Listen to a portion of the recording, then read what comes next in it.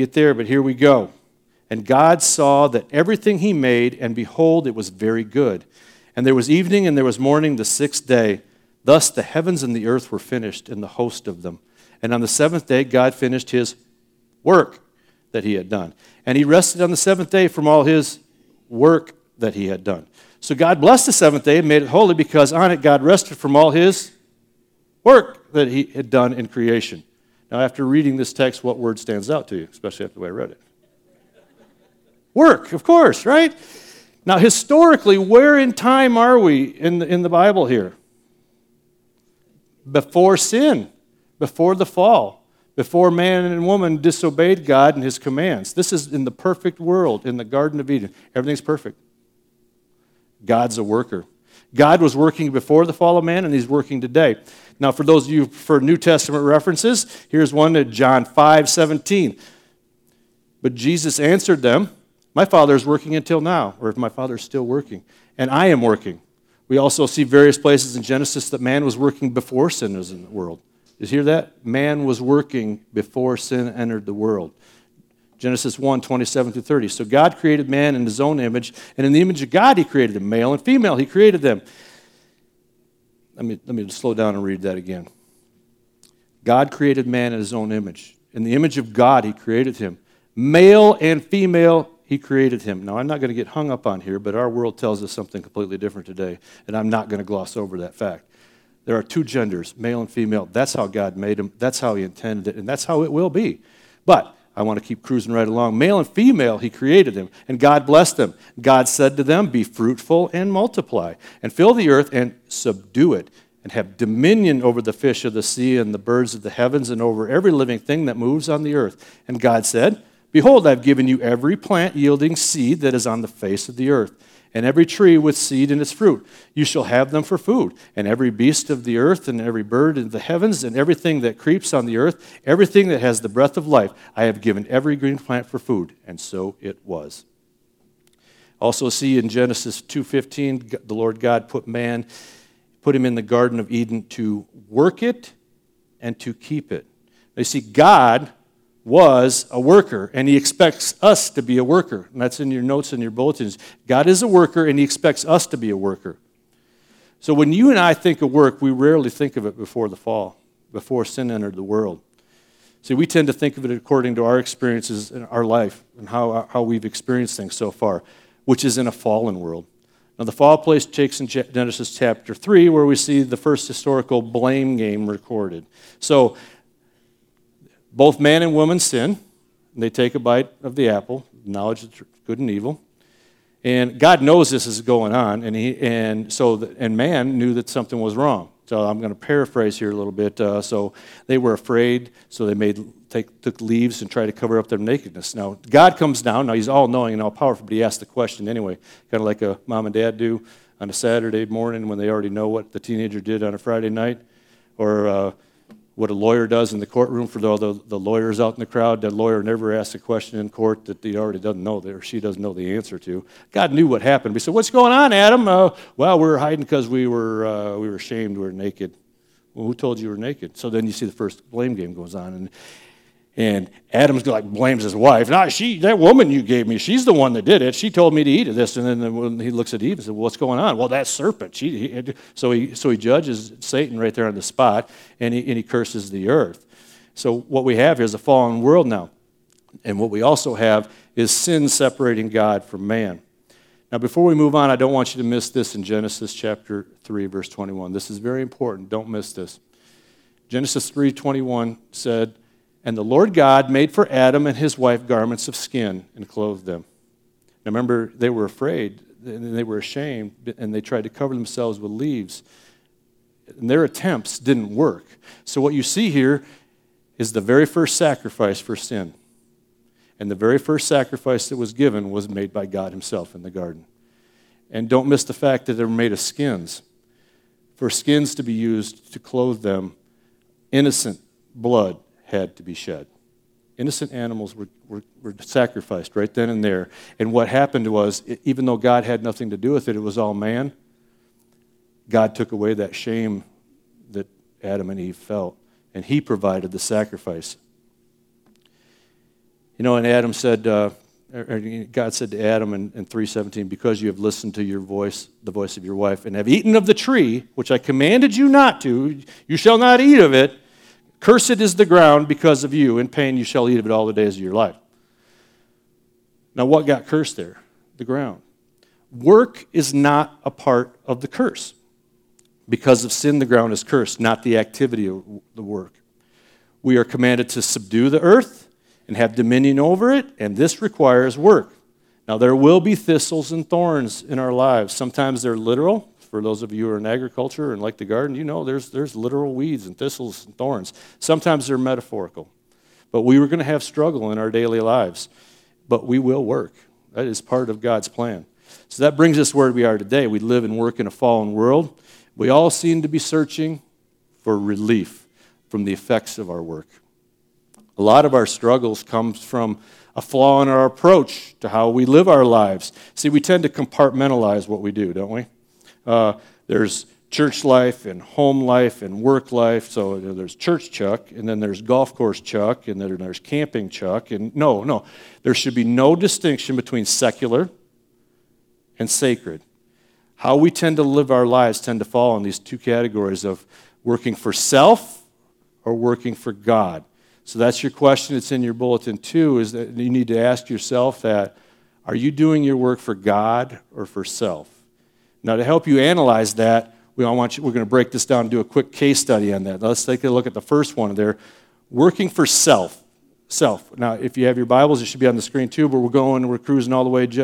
Genesis, we're going to go to Psalms, Proverbs, Ecclesiastes, chapter 2, verse 18 through 23. Ecclesiastes 2, 18 through 23. Now, this is written by Solomon, son of David, and this kind of depicts on what life is like without God in it. Now, this is what the Word of God said. I hated all my toil, or you can translate that to work, but I hated all my toil, which I toil under the sun, seeing that I must leave it to the man who will come after me, and who knows whether he will be wise or a fool. Yet he will be master of all which I toiled, or worked, and used my wisdom under the sun. This also is vanity. So I turned about and gave my heart up to despair, and over all the toil of my labors under the sun. Because sometimes a person who has toiled with wisdom and knowledge and skill must leave everything to be enjoyed by someone who did not toil for it. This also is vanity and a great evil. What has a man from all the toil and striving of his heart, with which he toils beneath the sun? For all his days are full of sorrow, and his work is a vexation. Even the night his heart does not rest. This is also vanity.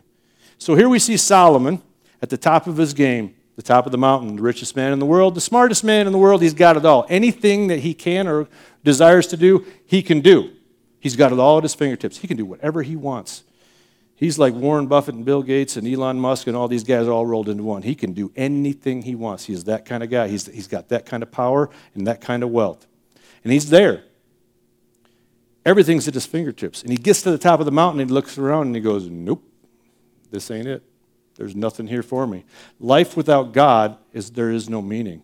We strive for things that make us happy and they won't. So what Solomon was looking for and didn't find, you can look for it, but you won't find it either. Now here's the kicker to that. Most of Solomon's works or efforts were directed at his own pleasures. It wasn't towards the betterment of society. It was for his own pleasures. He built pools and parks and all kinds of things. It was all his own desires and his hobbies. And isn't that like us? We work so hard to be happy. Now, here's your one-liner you take away for the day. Here, I'm going to give you one-liner that I love to use. Here it is. God is more concerned about your holiness than he is your happiness. Let me just say that again. God is more concerned about your holiness than he is your happiness. Because you know why? He knows that when your work as a Christian is centered around you instead of him, you will never be happy. The writer of Ecclesiastes makes that perfectly clear. Now, here's another thing that we can glean from this specific passages. We aren't doing our kids any favors by giving them everything. You can't remove the fact that they need to work in this world, because when you read that scripture, Solomon says, what am I doing all this work for? I'm going to turn around and give it to somebody and they didn't work for it. Now, who is he going to give it to? His children, his son.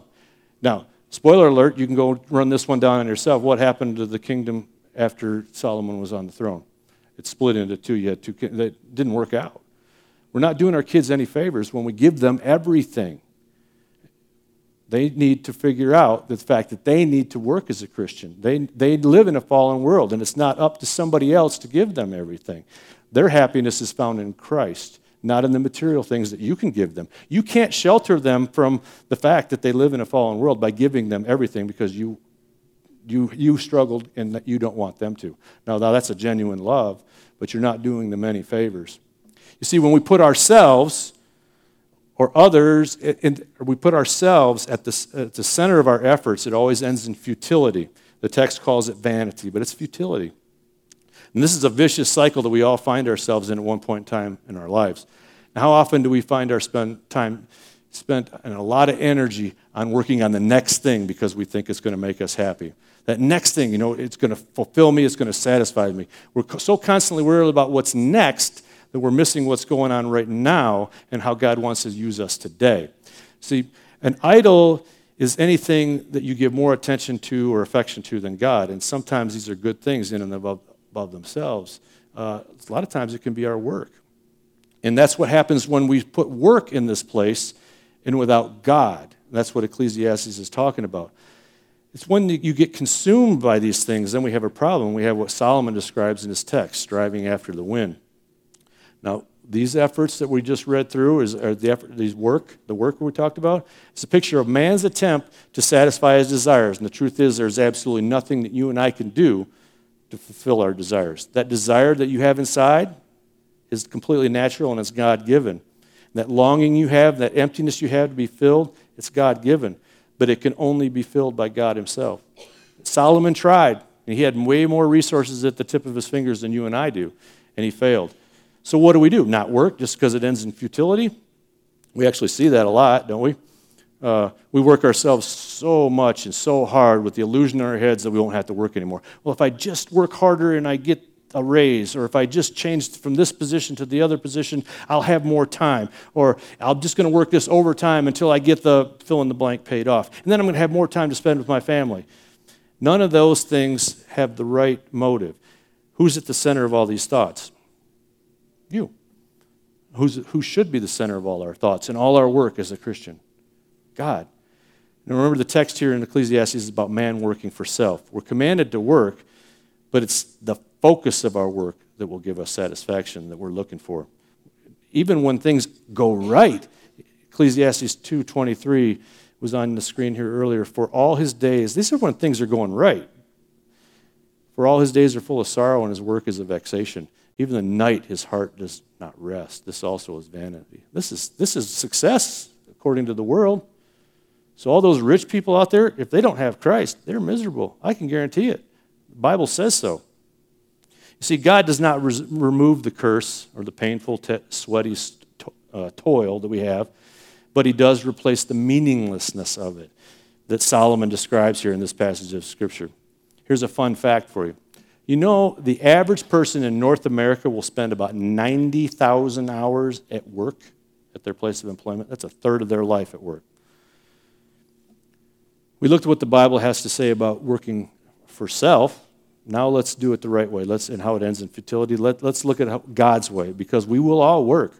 Colossians 3:23 through 24. Whatever you do, work heartily as for the Lord and not for men, knowing that from the Lord you will receive the inheritance as your reward. You are serving the Lord Christ. Okay, let's break that down. Whatever you do that you enjoy, no, that's not what it says, is it? Whatever you do that gives you satisfaction, work heartily so you'll have a better life, an easy life filled with comforts that bring you personal happiness. That's not what it says either. So you can't make the Bible say what it doesn't say just because it doesn't fit your way of thinking or the modern society's way of thinking. One of the things is you may feel like your job is insignificant, but it's not. The books that we're reading, the Disciplines of a Godly Life, or the Disciplines of a Godly Man and Woman, it points us out that there's no such thing as first or second class or third class Christians, because we have different jobs when we leave this place. We all have a part to play, a role to play. Everything that a person does should be done with God at the center, not ourselves. And this is not what the world says. The world says it should be all about us. Colossians 3:17, and whatever you do in word and deed, do everything in the name of the Lord Jesus Christ, giving thanks to God the Father through him. Let's break that verse down too. So whatever the pastor does in word and deed, no, that's not what it says either. Whatever the church staff does, no, that's not what it says either. It says whatever you do. Whatever you do, do in the name of the Lord Jesus Christ, no matter what your job is. There should be a distinction on you as a Christian on how you work, your ethics that you portray every day, and who you represent. Everything should be done for God.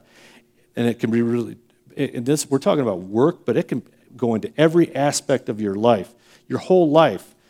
1 Corinthians 10:31, so whether you eat or drink or whatever you do all for the glory of God. See, ministry is what should naturally flow out of the Christian. Our lives in Christ are not just about Sunday mornings or an organized activity here at the church. Folks, you don't need a church program to be a Christian at your job. You don't need a church program to be a Christian in your neighborhood or your community. Someone is out there crying out, God help me, and God wants to use you to answer that prayer. So, what happens at church doesn't stay at church. You know the old saying, what happens in Vegas stays in Vegas. What happens in church stays at church. No, you don't need a church program to go be a Christian. Have you ever said something to the effect like, the church should really start a fill in the blank. Or, you know what ministry of this church, it really needs a fill in the blank.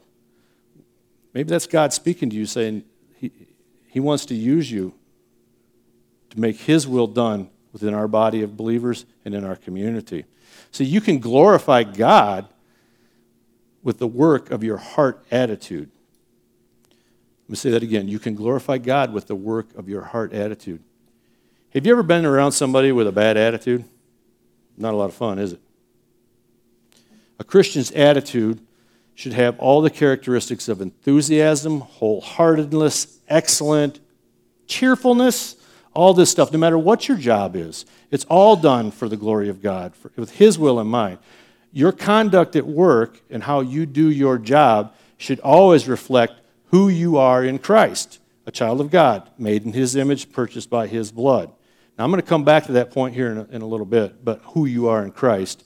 But I want to make sure you understand that this point here. Your identity as a Christian is in Christ. Your work is a reflection of that. Your identity is not in your job. Have you ever seen two men greet themselves in the lobby that haven't seen each other in a long time, or they don't know each other and they're getting to know each other? What's the first thing they talk about? Hey, what do you do for a living? It's always about their job. It's always. It's not about your work is not your identity. The way we work will reveal how much we have allowed God to develop us. Set your hearts on this principle here, that your work matters to God.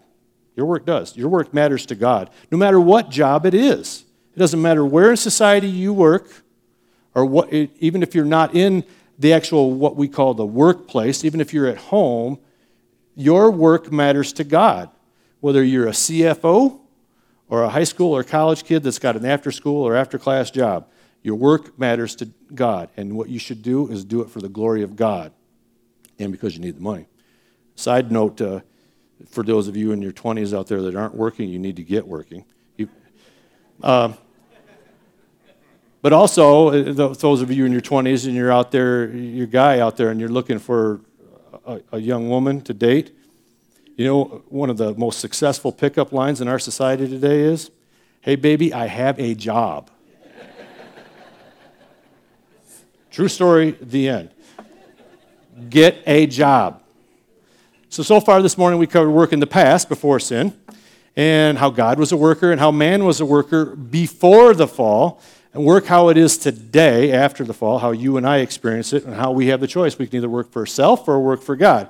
And how if we work for self, it's not going to work out and you're not going to have any satisfaction. But if we work for God, then you're in the will of God and you will be blessed and you will be happy and you will be fulfilled. You are still going to be working in a cursed world, but you will have that fulfillment. So now we take it back to the future. Like I did that there, and Like the movie there. It's a great movie, right? Back to the Future. So, when you think of heaven, what comes to mind? Harps, floating on clouds, an endless worship service, nothing but singing of hymns, right? Well, a lot of times you'll hear people say things like this. Well, we just don't know about heaven now, and we won't until we get there. You heard that? I'm here today to tell you that statement is not true. There's a lot we can know about heaven and not just speculation. See, our views of heaven tend to be skewed because what we take in our best experience here on earth, and we say things like, that's how it's going to be because we've experienced something really good. That's got to be how it's going to be in heaven. That sunset was gorgeous. That's got to be how it's going to be in heaven. Which we take our best experience here on earth and say, extrapolate it and say, well, that's how heaven's going to be. But you ready for this? There will be work in heaven. There will be work in heaven. Now, I know that's probably not what a lot of you wanted to hear. Maybe none of you never heard that before. But there will be work in heaven. Now, but remember, you're relating the concept of work to your experiences that we have here now on earth, on the fallen earth. But work for us in the new heaven and the new earth will go back to how it was originally intended in the garden, before sin entered God's creation.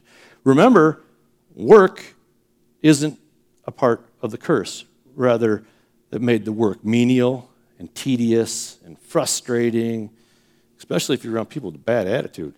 So when thinking of work, don't dwell on the thorns and the thistles that we experience now in our lives.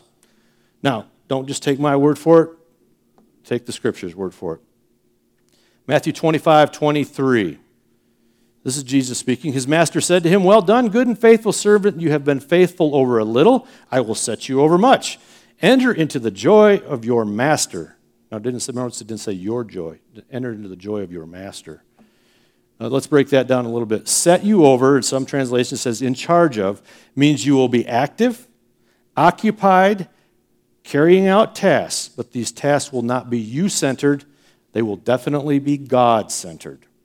Revelation 22:3. Now, this is a point in time where, spoiler alert, you're at the end of the Bible, and we've already gone through the tribulation of the 1,000-year millennial reign of Christ, and now we've got the new heaven and the new earth. And the curse is going to be lifted. Revelation 22:3. No longer will there be anything accursed, but the throne of God and the Lamb will be in it, and his servants will worship him. Again, we are the servants there. We are servants. Servant is someone who is serving. Serving is active. Serving is a verb. You will be working. God is a worker, was a worker. Adam was a worker before the fall, and you and I will be working for God in the new heaven and the new earth. Now, if you really want to run this down even further, you can go to the book of Isaiah chapter 2. It's in there. It talks about after all is said and done, they're taking their swords and beating them into plowshares, and their spears and beating them into pruning hooks. And there won't be any war, and they won't train for war anymore. Now, what are they taking the weapons of war and making them into? It sounds to me, I know a little bit about it. That sounds like implements of work to me. Plows and pruning shears. So what will we be doing on this new heaven and new earth? Will we be exercising godly dominion over it, just like it was originally intended? Ruling it for God's glory? So there you have it, a quick little mini theology of work. Now here's the question for you right now. Remember that statement I said earlier I was going to come back to? The reality of who you are in Christ? Here's the question. Are you in Christ? Just because you come here faithful every Sunday morning does not mean you are in Christ. You are not in Christ because you live in what most Americans think is a Christian nation. You are not in Christ because you honestly think the good things in your life have outweighed the bad things that you've done. It's not a scale that's balanced. That does not mean you're in Christ. You are in Christ because of what he did at the cross, what he did at Calvary. You're in Christ because of his shed blood, if you accept that. Christ tells us in his word that he will redeem this creation that we live on, this earth. He will redeem it. There will be a new heaven and a new earth. There will not be a curse anymore at one point in time. When that is, I don't know. But we need to be ready for when it happens. But he will redeem this creation. That's a fact. Here's the other fact. He wants to redeem you and I. Have you accepted Jesus Christ as your Savior? Are you in Christ? It's not about what you've done. It's about what He's done.